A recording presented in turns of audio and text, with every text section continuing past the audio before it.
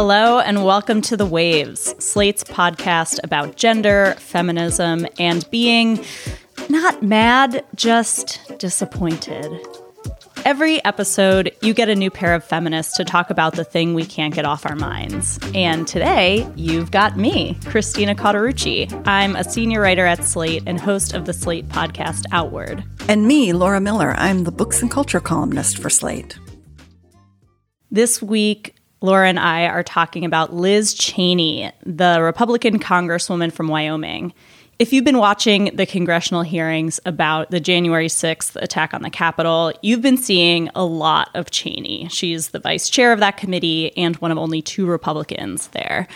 So Cheney has been at the head of this investigation that's revealing how Donald Trump tried his very best to overturn the results of the 2020 election and hold on to presidential power.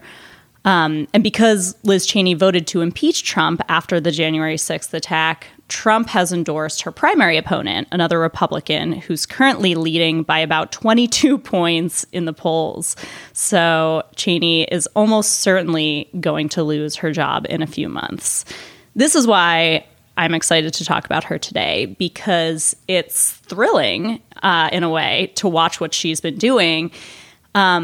Because it's just so rare to see somebody do that. Mostly when we see people in politics, they are often swayed by big donors, by lobbyists, by their parties very often, and less often they can be moved by the feelings and opinions of their constituents. But what it seems like we're watching when we watch Cheney is somebody who may very well be throwing away their career in elected office to do what she believes is right. Her motivation seems to be almost entirely internal. I'll be interested to hear what you think, Laura, about whether that's a fair interpretation of what's going on. But you wrote a great piece in Slate about Cheney's role on the January 6th committee. Why did you want to talk about her? Well, I agree that it is impressive to see somebody who is willing to sacrifice their political career for the sake of principle, which it definitely appears to be what she's doing. And in contrast to so many other Republicans, many of whom denounced Trump early on in his campaign or at various points in his presidency, and then just had to back down when the base came for them and they worried that they would be on the outs.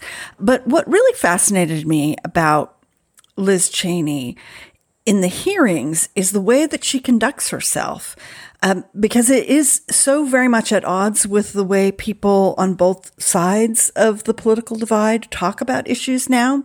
She's just kind of preternaturally calm, and her manner communicates just this complete conviction that she's right about Trump. And I think her belief that anybody can just see this if they just look at the evidence.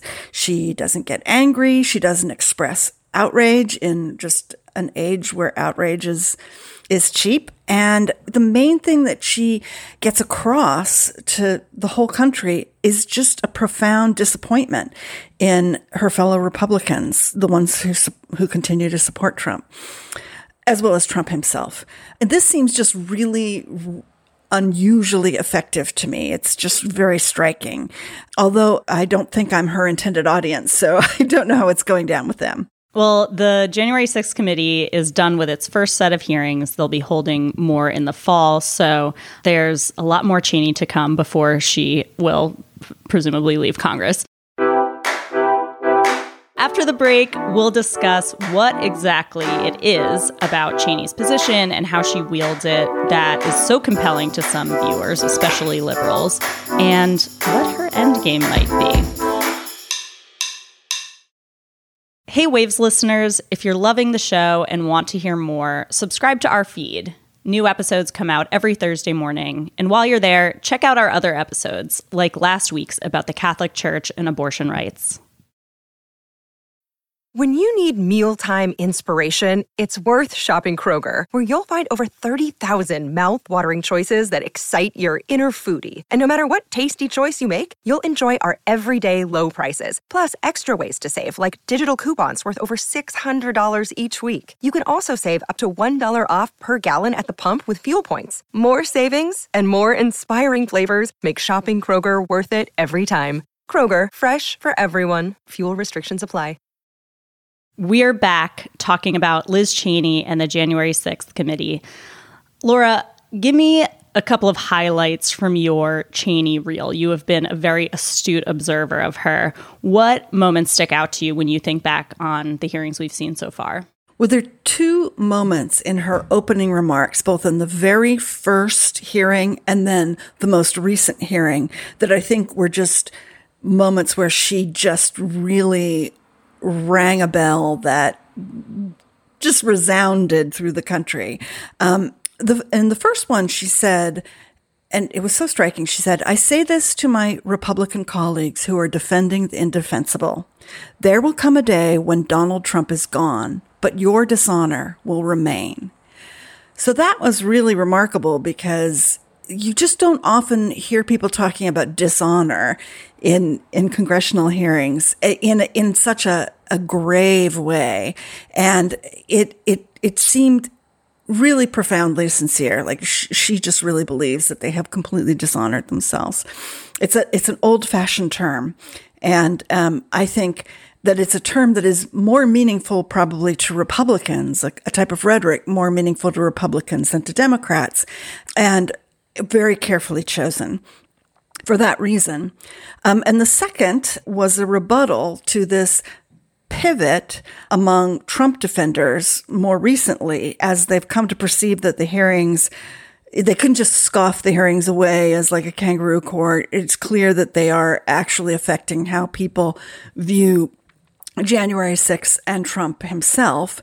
And so they've switched from saying what happened was not really a big deal and this is just like a liberal scheme against Trump, they're blowing it out of proportion, to saying, okay, sure, what happened was bad, but Trump wasn't really responsible for it. He had like bad advisors and, maybe he didn't really know what was going on, which is pretty bad in a president. But let's play this quote from Liz Cheney. This is a really powerful one. President Trump is a 76-year-old man. He is not an impressionable child. Just like everyone else in our country, he is responsible for his own actions and his own choices. As our investigation has shown, Donald Trump had access to more detailed and specific information showing that the election was not actually stolen than almost any other American. And he was told this over and over again. No rational or sane man in his position could disregard that information and reach the opposite conclusion. And Donald Trump cannot escape responsibility by being willfully blind. She's talking about Trump, the idea of Trump as a toddler. And I feel like this has been a pretty common bit of imagery that's been used often against Trump to say, he's just a toddler throwing a tantrum. And because it's so rare to see somebody whose id is like so much at the surface of who they are, and in part because he's been insulated by his privilege for his entire life. And he hasn't had to sort of develop the self-control that a lot of other people have who, want to succeed in politics or business. But the way she's referring to Trump as a toddler is she's referring to the way Republicans, as you mentioned, are using that comparison to defend him. And when you talk about, whether Trump is a child or not, you write that, she exhibits a sort of specific type of maternal vibe. Can you explain that? We get very much the Liz Cheney just tapping into some kind of primal mother vibe here. She is very much like a very successful, competent woman executive, like a powerful female figure who has been called into the principal's office because her teenage son has done something incredibly stupid and dangerous and probably illegal. And now she and the other authority figures are going to discuss what the consequences of that are going to be. And there just isn't even any question in her mind that he knows that what he did was wrong and that this is a very serious matter. And it's just exactly the vibe that she has, where she has been pulled away from doing something so much more important by this bullshit. And she has she's just so disappointed in him. A lot of political figures do tap into these sort of parental longings that we have, whether it's Ronald Reagan seeming like a warm, grandfatherly storyteller, or in a negative way, many people felt like Hillary Clinton was a nag, like a wife, or somehow a disempowered mom, like a mom who was just like constantly bugging you to clean your room. Whereas the mom energy that Liz Cheney is tapping into here is just this moral authority that is really like a certain kind of female moral authority that, we don't often see deployed in this way in the public sphere. And I felt guilty listening to her talking about some of this behavior, just instinctively. Like as if you were the one that had attempted a coup. You're like, is she talking to me? When I read your piece, which, by the way, listeners, you should definitely read it. It's called Liz Cheney Isn't Mad, She's Disappointed on Slate.com. My initial reaction to the mom comparison was like, oh, saying a woman politician reminds you of a mom is incredibly fraught because, as you mentioned, with your Hillary Clinton example, our ideas of politicians and business leaders are so thoroughly male that oftentimes when we see a woman in a position of power, the only thing people can think of is a mom or a teacher or an ex-wife, and this has been deployed to the extreme by conservatives often in response to Hillary Clinton, Kamala Harris, Amy Klobuchar, slot in your female politician here, in part because people have a hard time interpreting and internalizing female leadership without running it through the lens of these traditionally feminized roles. But I haven't heard a lot of people discuss what it might mean to see that as a compliment. She reminds me also, when you mentioned a teacher, there's this great sitcom called Abbott Elementary, and there's a young teacher who's sort of the central character, and she can't get the kids to do anything. And then there's this older woman teacher who just, all she has to do is look at the kids, and they immediately fall into line. She just has this authority that is kind of completely unquestioned, like no one would dream of defying her. And it feels like that's what Liz Cheney is tapping into and making it work to her advantage instead of fighting against it. Part of the power of the persona that she's deploying is that she is not ever losing her cool or losing her temper. And some of the impact of that comes from the fact that we are in a politics where everyone is screaming all the time. And in a way, it makes her seem more powerful that she is so calm. I do think there's probably room for both, especially in a situation that is different from these hearings where it's only people who don't support Trump engaging in the hearings. So there's not really any back and forth. There's no defense, if you want to call it that. It's like 100% prosecutorial vibe. Whereas in other situations, or especially right after the January 6th attack, I did feel like I wanted people to be reflecting my own anger and outrage. I think that there needs to be both where, you mentioned that you don't feel like you are Liz Cheney's target audience. So I'm assuming you mean she's trying to talk to Republicans. Is that what you mean? Yeah. I mean, I think that rabid, irrational Trump supporters are the most visible to many of us, but there's a lot of people who are Republicans. I mean, Liz Cheney herself voted for Trump.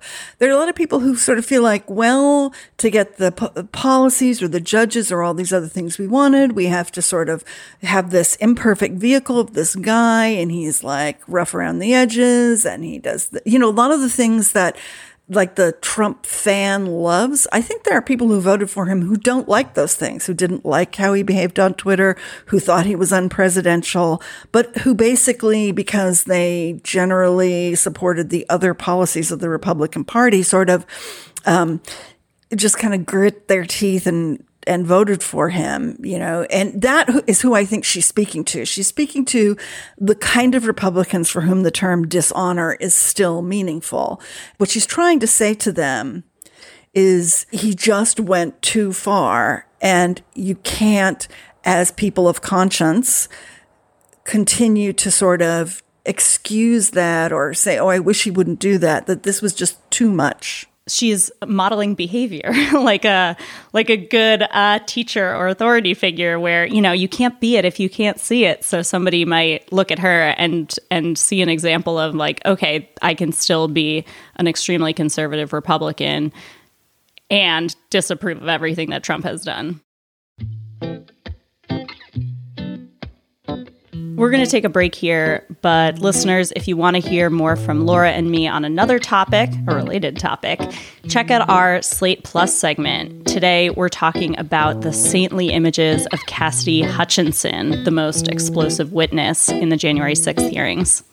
And please consider supporting the show by joining Slate Plus. Members get benefits like 0 ads on any Slate podcasts, no paywall on the Slate site, and bonus content of shows like Amicus, Slate Money, and of course this one. To learn more, go to slate.com/thewavesplus.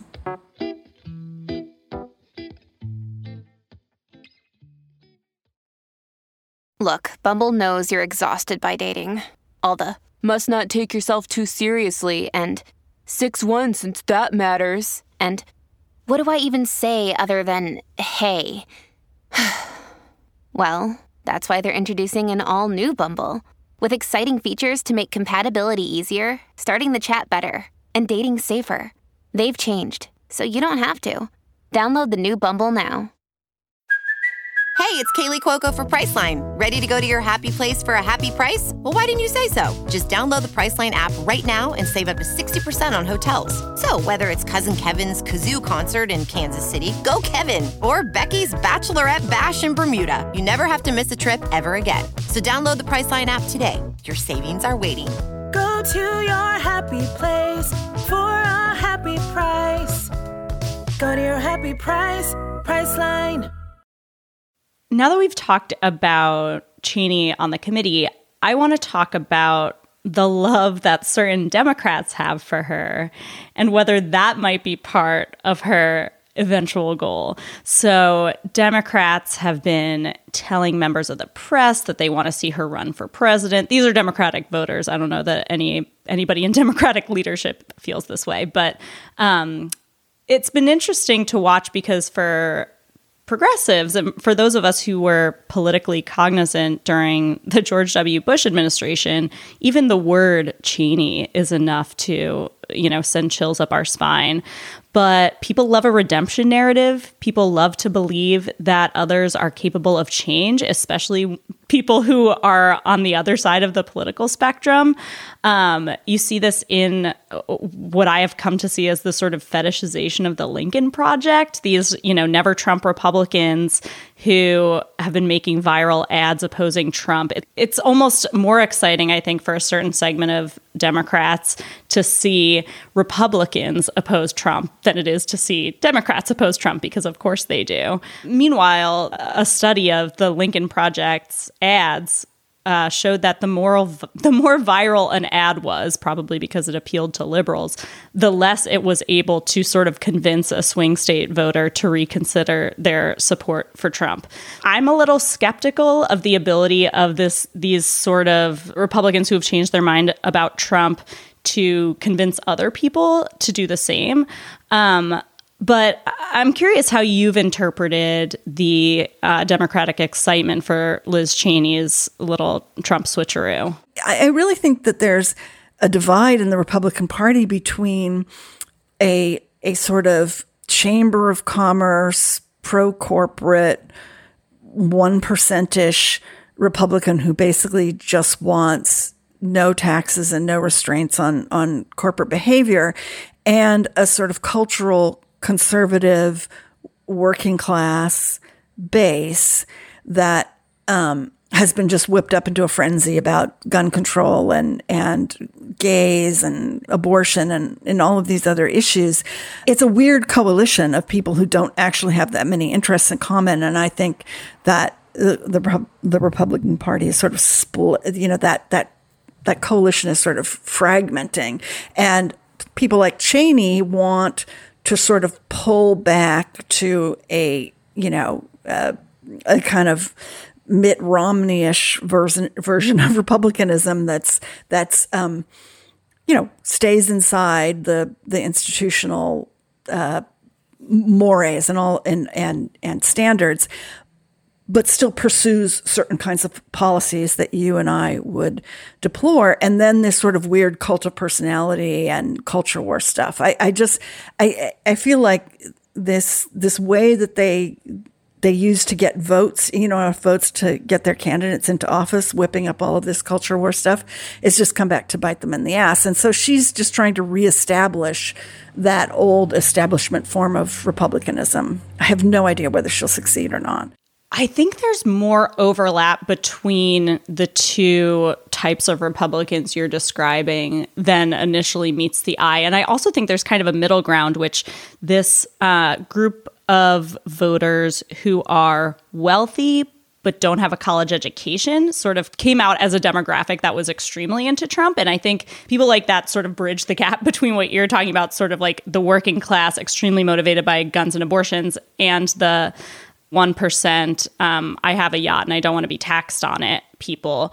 And I just want to, for the record, in case our listeners aren't aware, like Liz Cheney voted with Trump 93% of the time when he was in office. She voted for abortion restrictions. She voted to fund the border wall, supported the Trump tax cuts, obviously, voted against the For the People voting rights bill. Like, she's a Republican and supports pretty much everything Republicans do except for the stealing of the election. She opposed gay marriage, even though her own sister is gay married, until very, very recently. And of course, she's really into the use of torture.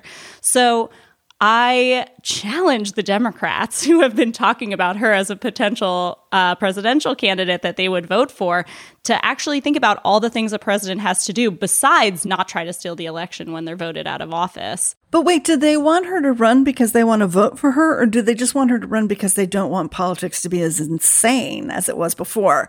I mean, those are two different things. Like they want her to be the Republican candidate that they can vote against. Exactly. Yeah. I agree. There's many reasons to be terrified of a Liz Cheney presidency, but it's not as terrifying as Trump because he's not going to turn us into a banana republic. I mean, she's not going to turn us into a banana republic. This gets at what I think is very soothing about Liz Cheney to a lot of Democrats, which is that it's really scary to look at the Republican Party as it is. Scary things have happened. The fact that Donald Trump won the Republican nomination, for one thing, and then won the presidency. The fact that Ron DeSantis now seems like a possible challenger to him, and that, we're replacing an incompetent authoritarian with possibly a competent one. That's all very scary. And I think to look at Liz Cheney is to envision a more hopeful future. I just don't think that future is plausible. I mean, it is so dispiriting to look at the Republican Party's rot and the fact that it seems to be motivated now by cruelty and greed and petty grievances, racism and sexism, religious dogma. The fact that in 2020, the Republican Party just decided not to adopt an actual party platform. Instead, they just said, we support what Trump wants to do.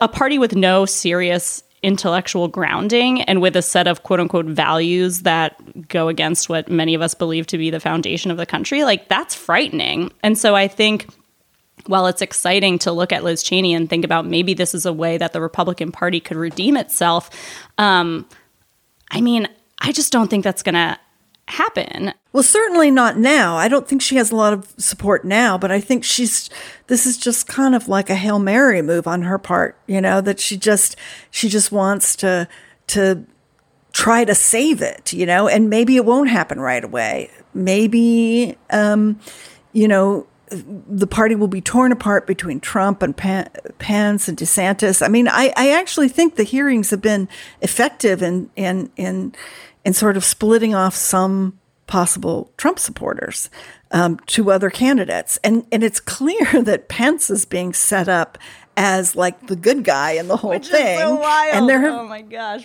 I know. And there have been other, sort of moves made to suggest that, Pence is seen as the preferred candidate. Because he's just so much more predictable. And Trump was a disaster, even for Republicans in some ways, because he just was so unmanageable. He doesn't actually care about the Republican Party at all. I mean, he only cares about himself. So, and who really wants to deal with more of that? So, who knows?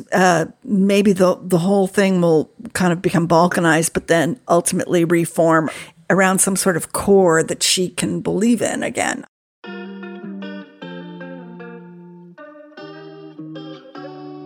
Before we head out, we have some recommendations for listeners. Laura, what are you loving right now? A book that I read recently that I really appreciated a lot is called Trailed by Catherine Miles. It is true crime because I am a true crime junkie, but I also understand the distaste many people have for the genre. And I really hate the sort of whine and wisecrack podcast approach to the genre. It just feels really ghoulish and tacky to me. But this is a beautifully, deeply reported, well-written investigation of the murder of two young women backpackers in Virginia's Shenandoah National Park. The thing that I love about it is the crime is unsolved, and the lives of these two women, who are a couple, are so richly and beautifully developed. You really feel the tragedy of their murder. And it also sort of brings to light the issue of national parks, the dilemma of outdoors women, who, women hikers, women backpackers, who ought to have the freedom to use the parks like anyone else, but who are subject to all different kinds of singling out, from harassment to actual assault, and how poorly the parks themselves cope with these crimes, or just providing safety for women in national parks. It's a really sensitive and beautifully written book, and I loved it. It's just a story of these two really unusual women. They both came from really particular backgrounds, and this was in 1996, so they were sort of out a little bit, but not necessarily to everybody. And one came from a religious family, one came from a very rich family. They felt like characters in a novel to me, and it was just a wonderful read. Wow, that sounds extremely good. And I love Shenandoah National Park. I have kind of a strange for me recommendation. It's going to be a recipe. So I have been a part of two meal trains recently. I had two friends who had babies. And so, people set up a little schedule where we could all volunteer to bring them food. And I made the same salad dressing for a kale Caesar salad for both of these people that I was cooking for. Both people came back with big compliments for this salad dressing. I made a whole ass lasagna for one of them, and the compliment was for the salad dressing. Fine. So I'm going to just go ahead and recommend it here. I have made Caesar salad dressing before with a blender and the egg yolks, and, this doesn't involve either of those things. It makes it about 50% simpler, and it's just as good. The name of the food blog, I find that food blogs always have titles that are super cheesy and embarrassing to say. So this one is called Once Upon a Chef. That's the name of the blog. It's just homemade Caesar salad dressing. It is addictive. It's so good. When I make it, it calls for a cup of mayonnaise. I replace half of it with plain Greek yogurt, which I find gives it a really nice tang. And I find that there's just something about homemade salad dressing. It's always better than bottled, and this makes it really easy to do. It also works as a dip. I've even been spreading it on toast with fresh tomatoes. If you're a big tomato stan like I am, this is our season to shine. So highly recommend the Caesar salad dressing on toast, on a salad, wherever you feel. Again, the blog is Once Upon a Chef, homemade Caesar salad dressing.